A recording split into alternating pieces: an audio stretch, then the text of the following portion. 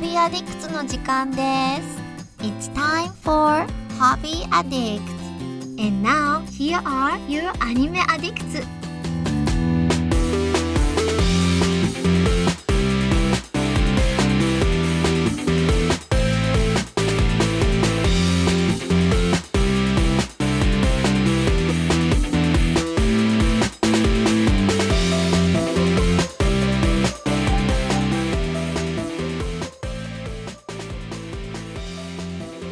Welcome, guys, to episode 231 of Hobby Addicts. We got a jam freaking packed episode for you today of Hobby Addicts. We've got, well, you know what? I'm getting a little ahead of myself. I am Mitsugi. I was just excited. I'm joined by the fabulous Mandi. Mandi, how are you? Hello, I'm doing all right. It's kind of chilly in here today, so it's kind of a nice change from usual. But I'm doing all right. I spent a whole week with my sister, and we did some stuff together. Not much that we could do outside of the home. But so I have some stuff to talk about. And we also have the magnanimous Mason. Is that magnanimous? Is that good? I think it's a good word. Mason, you're magnanimous. I'll take it as a compliment. Thank you. If that means slightly chilly because it's nice and cold outside, it's like Mandi said, nice and cool in the Midwest, so I'm enjoying not having to need my AC cranking and that deprived from me. Magnanimous means generous or forgiving, especially towards a rival or less powerful person. So it is a good thing. It is a good thing, but I don't know if that's really applicable to me, but I'll take it, so okay, thank you. Well, you know what? It's an alliteration anyway. So, and you also have the malignant Mitsugi. I'm here to all your bases belong to me on Hobby Addicts. Guys, we have a packed episode. I have an addiction to metal games, and it has sunken into degeneracy, and so I can talk about that. Mandi has a ton of stuff here. Mandi finished Stranger Things. She finished Hades. And Little Misfortune and Trine 2 on the Switch. Wow. That's a full slate right there. This is a Mandi episode for sure. And then Mason is going to talk about a book, which I'm sure has everyone excited because reading is important. It really is. And the book is called The Institute. So we're going to get to all this. Mandi, we should simply start with you because you have such a large amount of things. Where do you want to begin? Let's start with Stranger Things. So I finished all of Stranger Things with my sister over the week, and I definitely understand now why first season is the best season after finishing all of it. Like, I still enjoyed what I watched, but the second and third season definitely have a very different feel to them than the first season did, I would say for sure. It's a little, would you say it's a little campier maybe? Yeah, definitely, for sure. It's, like, the first, I think, So the first half of second season I was super into because the Mind Flayer, which is, like, the monster in the second one, and keeping in mind that all of the monsters are kind of based off of D&D creatures because the kids love D&D, and they kind of named the creatures after them because they have some of the same kind of, some similarities to them. And the first half of the second season, I really enjoyed. I thought I was going to enjoy it more than the first season because the monster was so large and you just had this just feeling of just doom, like hopelessness looking up at him. And I thought that was really cool. That's something that I'm super into. Like looking at how large this creature was and how he's able to get inside of your mind, you being a mind flayer, and completely control you is the kind of horror that I'm really into, more so than a monster that you can just beat upside the head with a bat. But so I thought I was going to really love season 2, and as the season 2 went on, I realized that there were a lot of episodes on L that I felt were kind of pointless. I don't want to give any spoilers, but there was an entire episode on Elle going out and finding somebody else, another psychic, and I felt like that episode was pointless. It didn't mean anything, and it never came back. Like, I thought, oh, they introduced this person, they'll come back, and they have not come back yet. And it was like, what was the point of that? the Suicide Squad episodes. Yes, exactly. I was like, what? To do nothing with that was such a why. Yeah. Like, why did they feel like they needed to do that? I don't know. And maybe they're planning to bring it back in season 4. I have no idea but I was expecting that to be a bigger thing. I thought, oh, this person's going to come back. They're going to be the one to, solve the mind flare issue. I was like, but then it felt like they just introduced somebody with the intent of having her play a bigger role, and then they just kind of threw it out the window is what it felt like. Yeah. They're like, nah, this is too much work. Well, they did throw it out the window. Like, why have that? No, absolutely. Total waste of time. Yeah, it was a big waste of time. Like, I watched that with my mom, and we were both looking at each other like, what was the point of this? Like, that had nothing to do with anything. So we were kind of upset with that. But then the 3rd season is good, but definitely not if you came to it looking for a horror, like season 1. Like, I felt more like I was watching Jurassic Park. That's what I felt like. Yeah, a little bit. It just felt really silly and not like, of course, a show with big monster creatures is not realistic, but it felt far less believable than the 1st season because it starts introducing, like, underground, like Russian operations, and these kids are, like sneaking into secret bases, and I'm like, this is getting kind of silly. They wouldn't make it 5 feet into that friggin' base. No way. There were so break. many times I was like, this is getting really ridiculous. So, but I mean, it still had funny moments. It still had some good moments. I didn't care for how it ended, but I was like, at least the mind flayer looks cool. And I kind of like I really liked the beginning of season 3 because I was like, ooh, this is going to be interesting because now the mind flayer is, can get into more people, and now we're going to have like a town where you're not really sure who is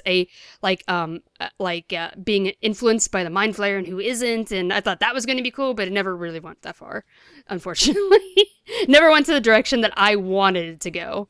There were some really cool moments in there that gave me like what I was looking for, but towards, like, as it went on towards the end, I was like, okay, we've completely moved away from this, and I feel like I'm watching Jurassic Park. So if I had to guess, I mean, so for me, the best season is the 1st season. For sure, and then the second best season for me was the 3rd season. Do you feel the same way? Are you in the same order? Yeah. Okay. Yeah, I agree. Yeah, I don't know. It's just so many bumbling Russians in season 3, and yeah, it was very silly. How did you feel about the? I won't say where it happens because there's really only one that I want to mention. But like, how do you feel about the big death that happened? Were you sad? Were you sad? I don't think it happened. Oh, wait a second. If we're thinking about who I'm thinking of, is it a major character or a character that only showed up for like 2 episodes? It's a major character. Okay, no, I don't think that ever happened. I don't think that person's dead. So you think don't that's believe bullshit? Deaths. Yeah, for sure. I think the ending gave a hint towards that after the credits. Did it? Oh, I must. I got to go back and watch that. I'm not going to spoil anything, but there is a scene where in Russia there are some people in like going through a prison, and one person's about to open the door, and they're like, no, not the American, and they go to the next cell. Oh, but you never get to find out who's in that. I remember that. So, okay. And I don't believe deaths unless I see a body. If there's no body, I don't believe it. So, okay, it's one of those. Until I see a body, that person's not dead. One of those personal philosophies. Got it. Yeah, for sure. Okay. So it was okay. Like, I will still watch season 4. It's fun to watch, especially like with a group of people, because I was watching with my mom and my sister. So we had fun watching it, but yeah, season 1 was definitely the best after having finished all of it. Okay. Well, I'm glad you... I'm curious what... Are you, sorry, I was going to say, I'm curious what monster is going to be in season 4. Well, maybe we'll actually get to see like the physical form of the mind flayer or whatever. Because I don't know if we've really seen it yet. He just kind of speaks to your mind and doesn't... Well, we did see that big monster, and I assumed that was the mind flayer. Maybe it is. I mean, I don't know. To me, a mind flayer is like a dude with like tentacles coming out of his face. Yeah, but these monsters don't really look anything like the D&D counterparts of them. Gotcha. They still have like a kind of Lovecraftian feel to them, which is where a lot of those creatures are based off of. Mm-hmm. So, yeah, I I think I remember them saying that big monster that we saw in the show is the actual Mind Flayer, and like a fragment of him that broke off in season 2. That big mofo. Wow, he's big. Yeah, he's a big boy. Okay. Yeah.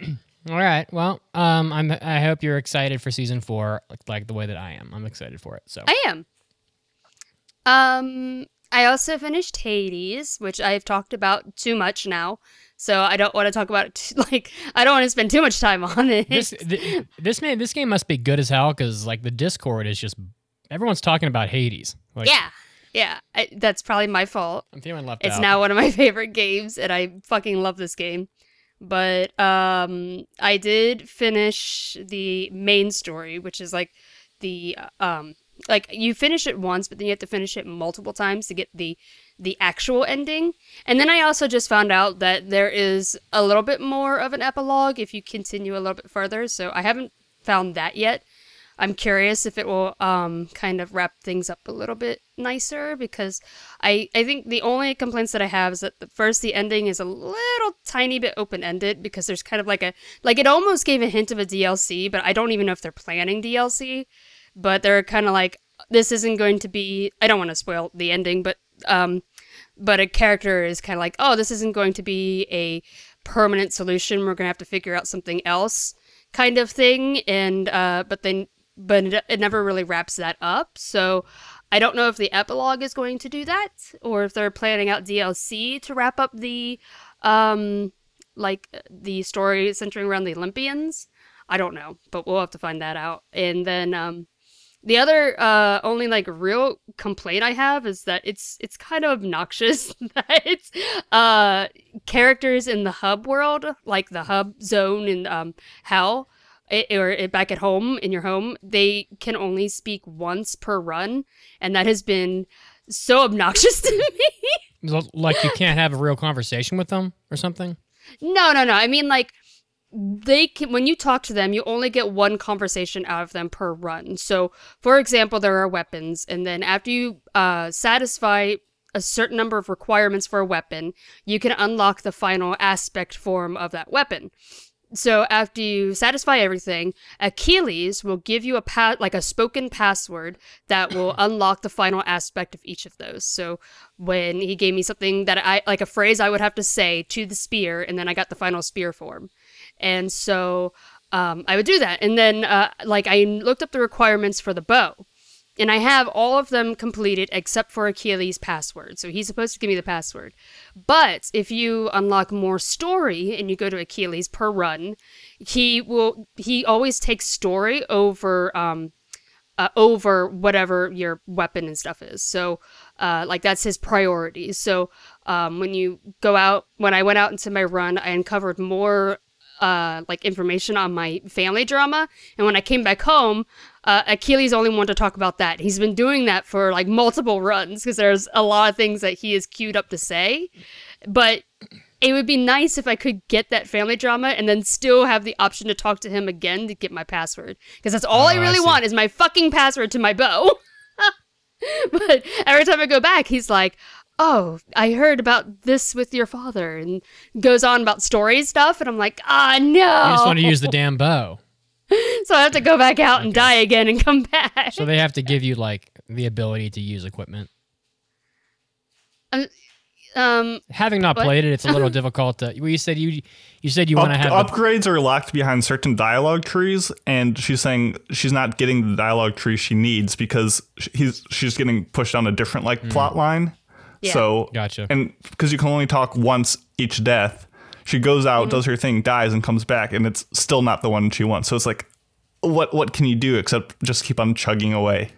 Gotcha. Okay. Yeah, I can see how that would be annoying because you're trying to progress in a certain way, and the game is kind of preventing you from doing that. Yeah. It's happening with Thanatos too, where I have given him 6 nectars, and I'm supposed to unlock the next stage of our personal relationship, and then but he won't, because he has been talking about every time first of all, Thanatos is a random encounter, so you could go an entire run and never see him.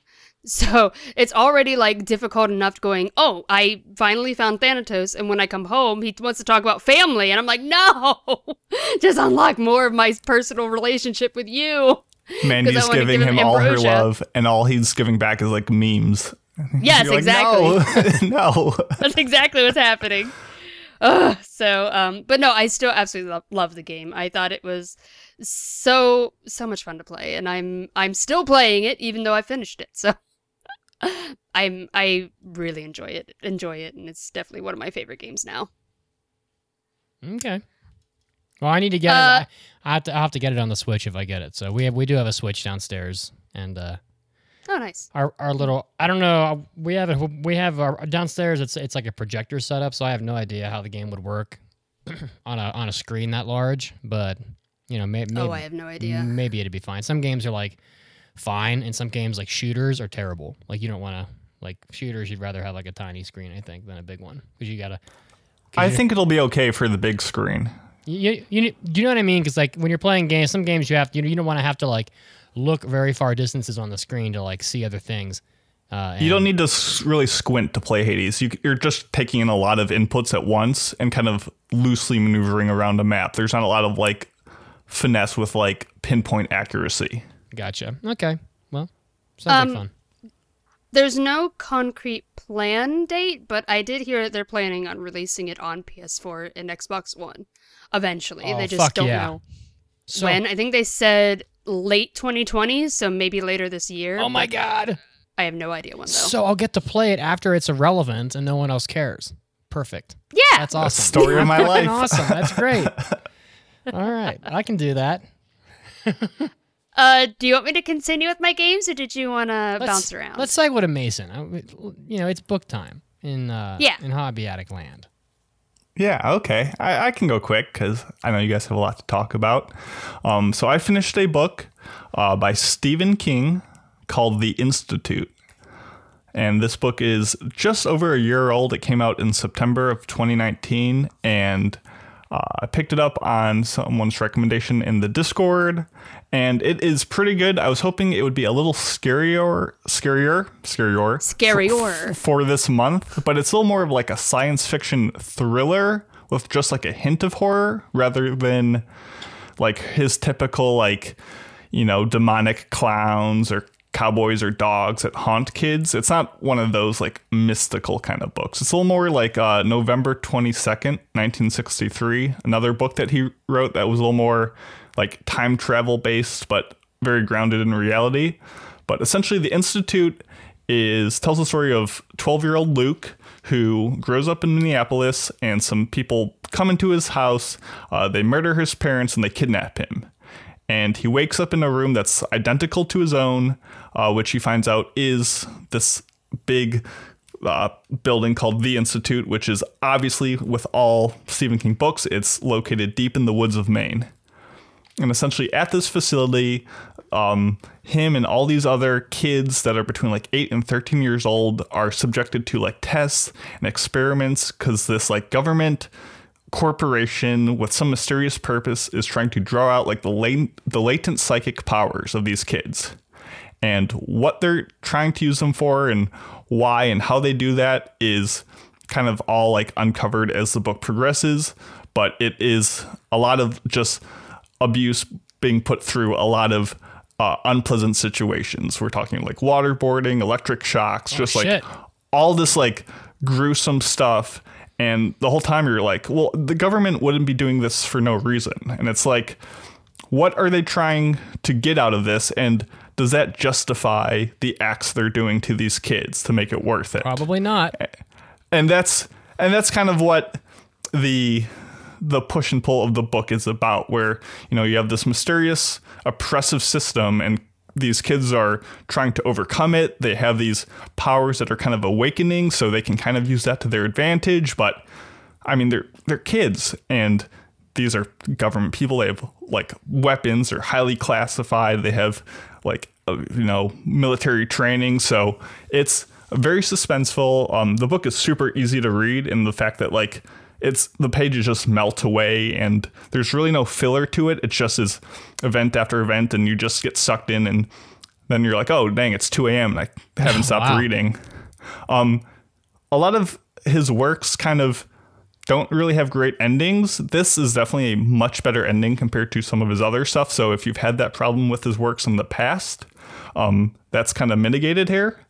And the biggest flaw I had with the book is there's a lot of like modern references in it, which I just felt off-putting, but I couldn't quite put my finger on why. Like a kid would come in and literally they say like, oh, he had a Legend of Avatar like poster in his room.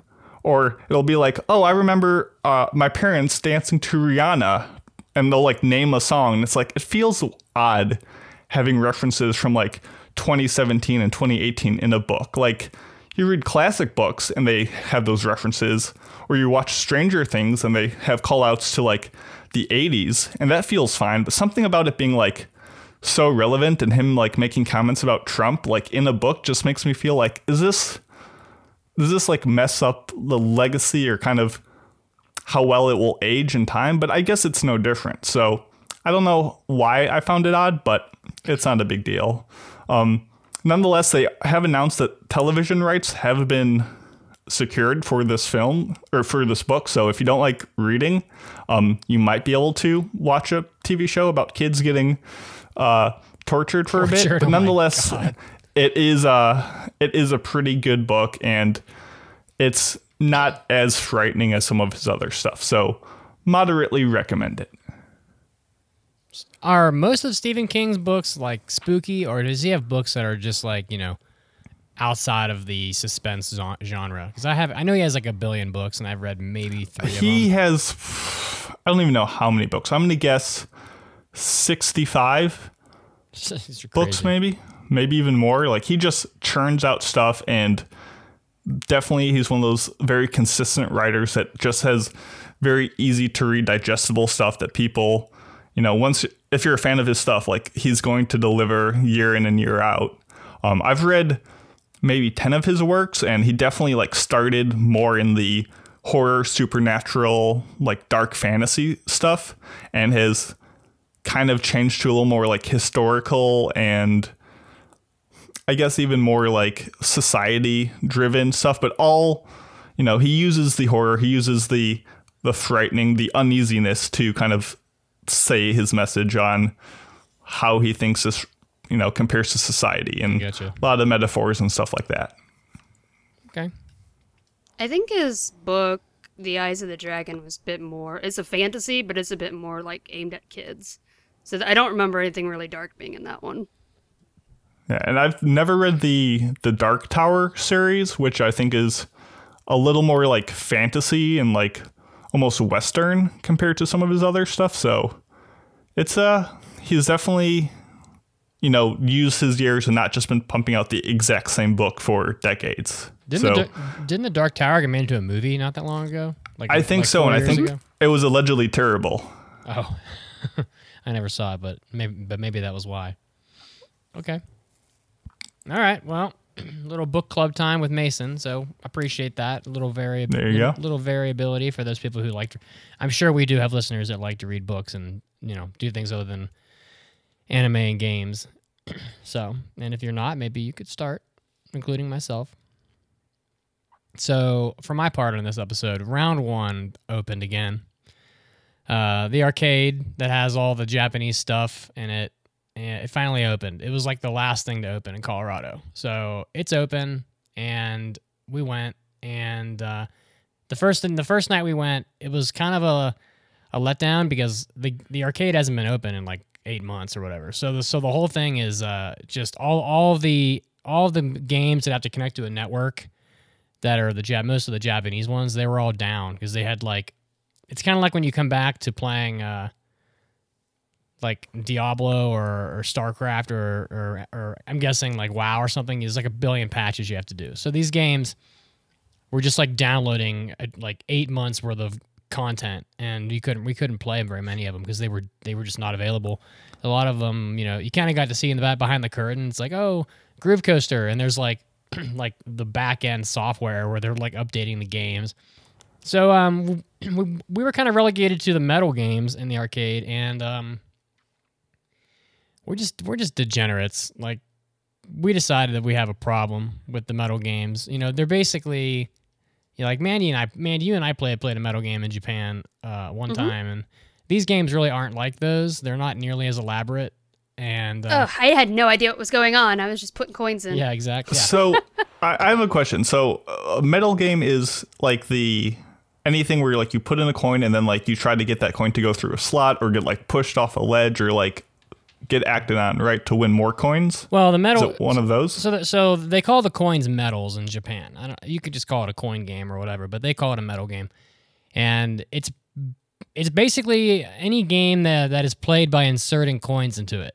So, you might be playing a game where you put a coin in and you have to get the coins to fall into certain like openings inside the machine, and that triggers a game that you play. Like I played Mario Party once. I used to love this Mario Party game in Japan and this one metal game. I only found it at one place ever, but I mean, you literally would if a coin would slide down this board into a hole, you would literally roll the dice block in Mario Party and move the spaces, and you would play the mini games and do all that. So they have games like that. They have games where, if you get it's some of them are based on chance. There are games I played where Monster Hunter games where there's this elaborate game board, and depending on where the rubber ball, which slot the rubber ball falls in, the dinosaur will either hit you or you'll hit him. So some of them are really elaborate, but most of them are just based simply on getting things to slide off the board. So if you've ever gone to the beach, there's games at the beach that are they're legitimately gambling, where you would put a quarter in instead of a token.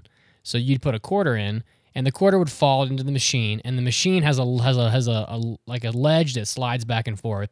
And the idea is to get stuff to fall off that ledge so that when it moves back and forth, it pushes against all the shit on the bottom ledge, and you can get things to fall off. And it's if I put a quarter in and I cause 3 quarters to fall off, then I get 3 quarters back, and I got 50 cents or whatever. So these games really aren't like that. They're basically they have tokens in the machine, but these ones, there's game cards. So you're trying to collect one of every type of game card. So we've been playing this pirate game. There's a Marvel Avengers game. There's a DC Comics game, and it's if I collect all 7 DC Comics hero cards, I can take these cards to the gift shop and get 10,000 credits. And in the gift shop, 10,000 credits is $100 worth of shit. So they've got a lot of stuffed animals and PlayStations and all kinds of stuff in there, and they're all really pricey in terms of how many points. But if you got all of the DC hero gift cards, that would be enough for you to get something substantial from the gift shop, and not candy or some bullshit. You would probably walk out of there with 5 basketball sized stuffed animals from Japan, or if you did it twice, maybe you'd have enough for a PS4. So, but it's hard to get the cards out, so you end up spending as much, but more than likely more than the stupid PlayStation would just cost to go online and buy it.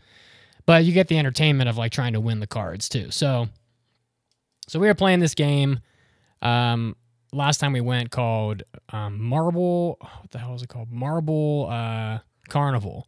And you don't play with coins; you play with marbles. And it was just a lot of fun. The marbles, you shoot them up, and they bounce around, and then if they fall into a hole, then you get to spin a roulette wheel, and the roulette wheel would either give you more marbles to shoot onto the board, or they would give you, or if you're lucky, it goes to a super jackpot wheel. And if you go, so we got the super jackpot wheel a few times, and on the second time, if you get the jackpot basically twice, you get it from the first wheel, the second wheel starts, and then it goes through the first. The second wheel has a lot better shit on it. 100 marbles will come out, or you'll get you'll get the super marble, or they call it. And if you get the super marble, I got a video I tried to upload it earlier, but in the middle of this machine, there's this column that's spiraled, and it's full of marbles. There's hundreds of them in there. I think it's 500 exactly, and if you can get the jackpot the second time, it opens up the floodgate, and all these marbles come out of the reservoir in the middle of the machine, and it just fucking fills your board up, and it's just avalanching marbles off your game board, and you're getting all the game cards, and it's scratching that pachinko itch. It's like that. Like pretty much everything on the board, you would get it, no matter what it was. So we ended up getting like 7 or 8 game cards out of the Marble Carnival. But it had a lot more. Like it was less lucrative. Like you got to get 9 cards to get like 3,000 credits, as opposed to getting 10,000 credits for only 7 cards from the Marble from the DC Comics game. But every time every time 2 marbles fall off, they give you a credit. So we ended up with like almost 2,000 credits just from playing. So we must have had like almost 4,000 marbles fall off. So it's just like this like crazy gambling type thing. And then you go to the gift shop and you can like, you know, check your balance, and there's a lot of good shit in there. Like there's even an ATV in there. Like they've got a friggin' ATV inside the gift shop. It's like, I think it was like a full-size drive around. No, I think it was like one for kids, but it looked like it looked like it took gasoline. It looked like a gasoline powered one though. It was like a real ATV. It just wasn't huge. But like it was like 112,000 credits, which is crazy. Like we're never going to get that much, but there's like all these really great like Sanrio and San X, like large scale, cushy, like marshmallow feeling stuffed animals that are in there that are super cute, that look like they're right out of Japan, because they are. And those are like 2,000 credits. So if you want to like, if you get lucky, you can go win stuff. And then they've got all the crane games and shit too. So I don't know. We're just degenerates. I think in our last 2 trips, we spent probably $65 on playing these crazy games. So, and have you got anything from the gift shop yet, or are you still saving it? No, we're trying to get all of like, we only need 2 more pirate cards, and then we'll have enough to get something good. So we're trying to be good. Like we're trying to not play unless the game cards are like near the edge of the board, because otherwise it takes forever to get them to fall off. So we're trying to be good, but it's hard. It's hard to resist.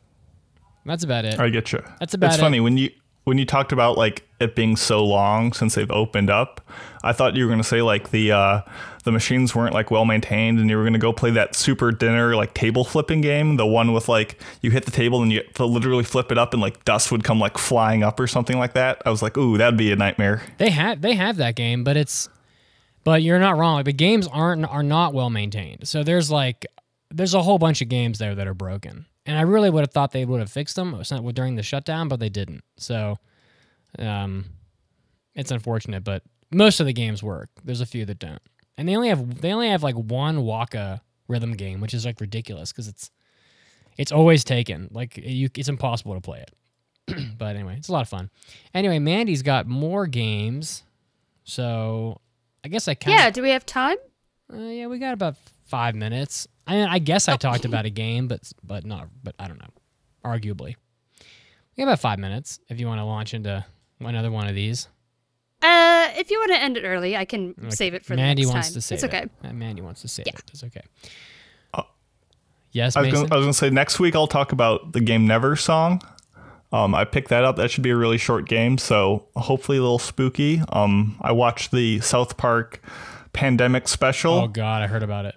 It was okay. Literally the best jokes in it, I won't spoil it, but it was just one of the characters in the show, Randy, had a pandemic special for his like weed business, and he kept on going on about like the pandemic special. And of course, the South Park show is called It's the Pandemic Special, and characters constantly in the show were just like, no one cares about your pandemic special. Very tongue-in-cheek, knowing that they were making it, and that was the best part about it. So points for that. But honestly, as someone who's not watched South Park in a little while, it was okay. Oh, okay. Well, yeah, I heard everybody was talking about it the whole week, so I heard about bits and pieces from all kinds of different people, but I don't know. We may end up getting HBO Max just to get the South Park stuff because they took it off Hulu. So, you know. Gotcha. Yeah. Anyway, guys, but we have to do another podcast now, so we're gonna go do that. So, but I'm glad you guys joined us. Thanks for listening, and of course, thanks for being contributors to the podcast. We do all this for you. I hope you love getting recommendations on things and just hearing about the stuff we got going on behind the scenes. It's fun to talk about. So. All right, guys. We'll see you next week. Bye, guys. Have a good one. Bye.